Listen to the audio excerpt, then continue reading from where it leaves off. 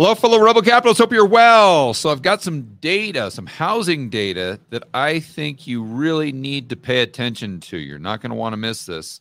So let's get into it right away. Let me do a screen share. Okay. And before we get into it, I want to encourage everyone to check out Rebel Capitalist Pro. It's the investing website forum that I have with Lynn Alden and Chris McIntosh. There is no better way to have an edge and to prepare for what is coming, to set up your portfolio and make sure that you're not only surviving, but thriving, whatever we see come at the end of 2023 and into 2024. You can check it out, georgegammon.com/pro. Okay, let's get into these data, guys.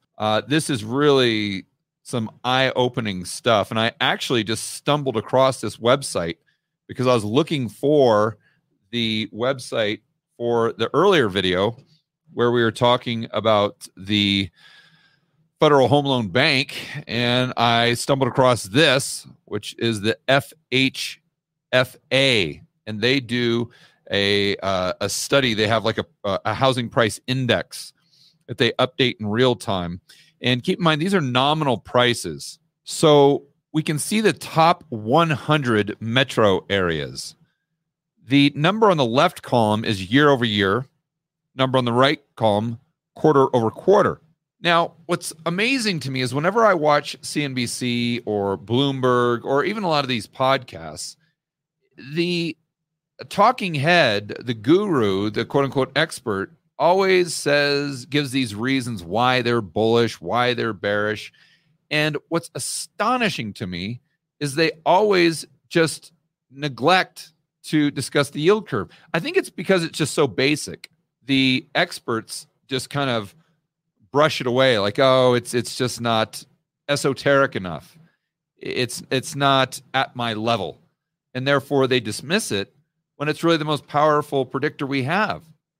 It's amazing to me. I always listen to these podcasts or these interviews, and in my mind I'm thinking, well, yeah, but the elephant in the room is that the yield curve is massively inverted. Like why is no one talking about this? Like it's just like it's normal or something.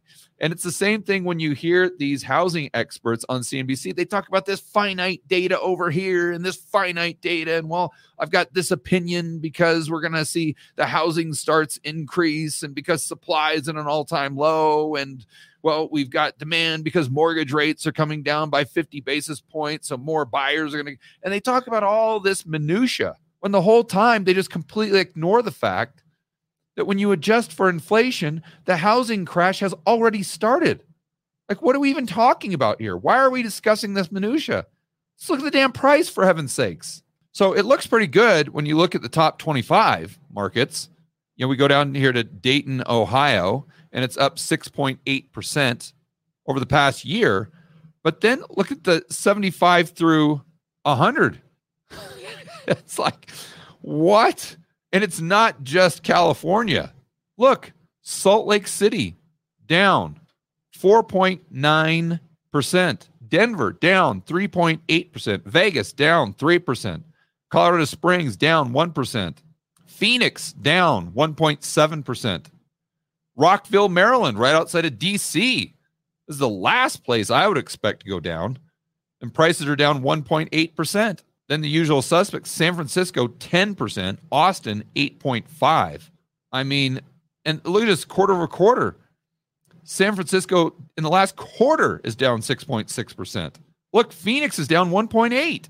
So my point there in juxtaposing Phoenix and San Francisco is it's not like people are just looking at Gavin Newsom or all these crazy liberal policies and say, get me out of Dodge. And that's why the housing, I mean, that's one main reason. But look, Phoenix is one area that all the crazies from California are migrating to.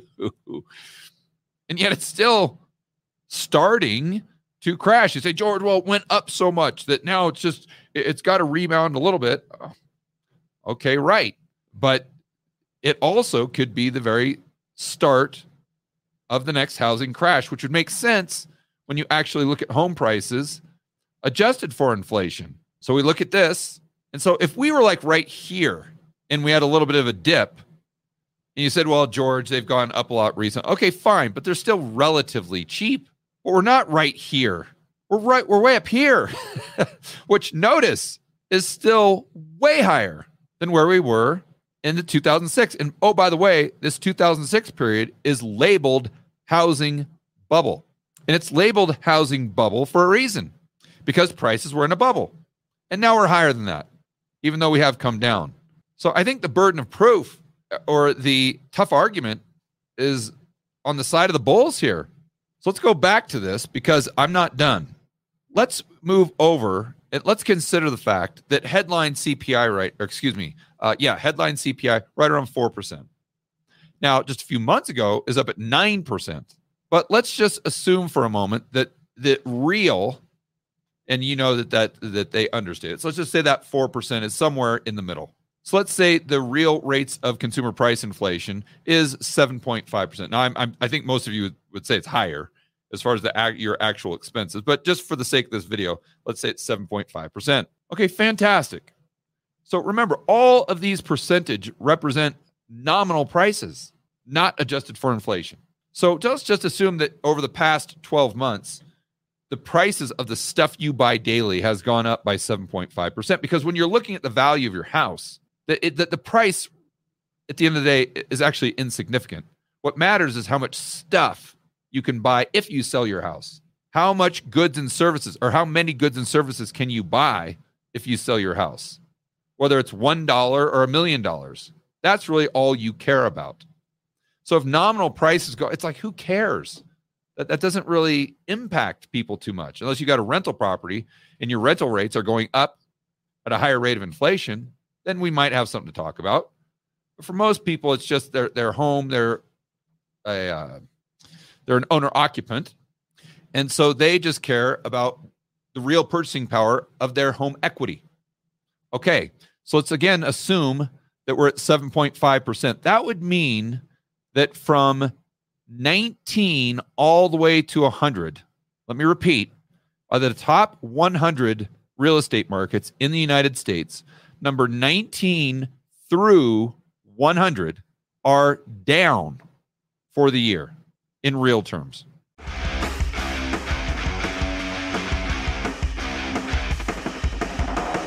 Hey guys, I want to remind you to check out Rebel Capitalist Pro. This is the incredible online investment forum that I have with investment experts Lynn Alden and Chris McIntosh.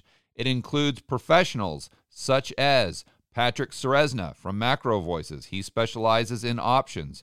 Tony Greer, commodity trading. Jason Hartman, real estate. And Brent Johnson with macroeconomics. If you want to build wealth and thrive in this world of out-of-control central banks and big governments, Rebel Capitalist Pro is the resource you need. So check it out today at georgegammon.com/pro. That's georgegammon.com/pro. We'll see you inside with the fellow Rebel capitalists that are taking their investing to the next level.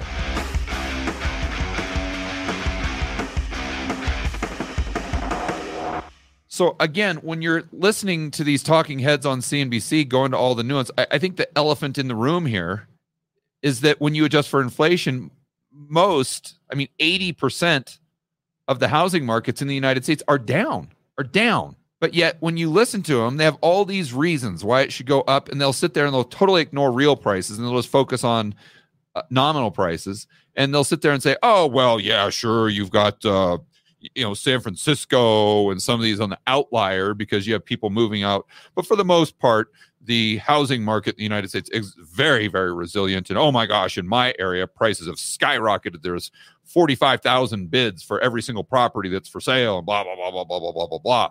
Even though mortgage rates are sky high, we see this demand that's just unbelievable. And people are never going to sell their house ever, ever, ever, ever, ever, because they're going to have their job forever and ever and ever and ever. And therefore, they're never going to want to sell their house because it go up to a higher interest rate. So we're always going to be short on supply. Okay, well, great. We've been very short on supply.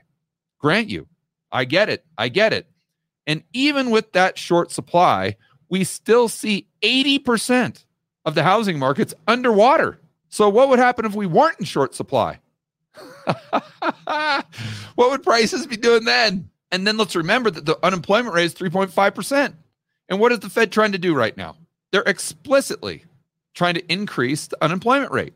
So if the unemployment rate goes from a historic low going back to the 1960s, 3.5%, up to even a normal level at 5 or maybe 6, well, let's say that the Fed overshoots and it goes up to 8 or 10. What do you think is going to happen to people's ability to service their mortgage?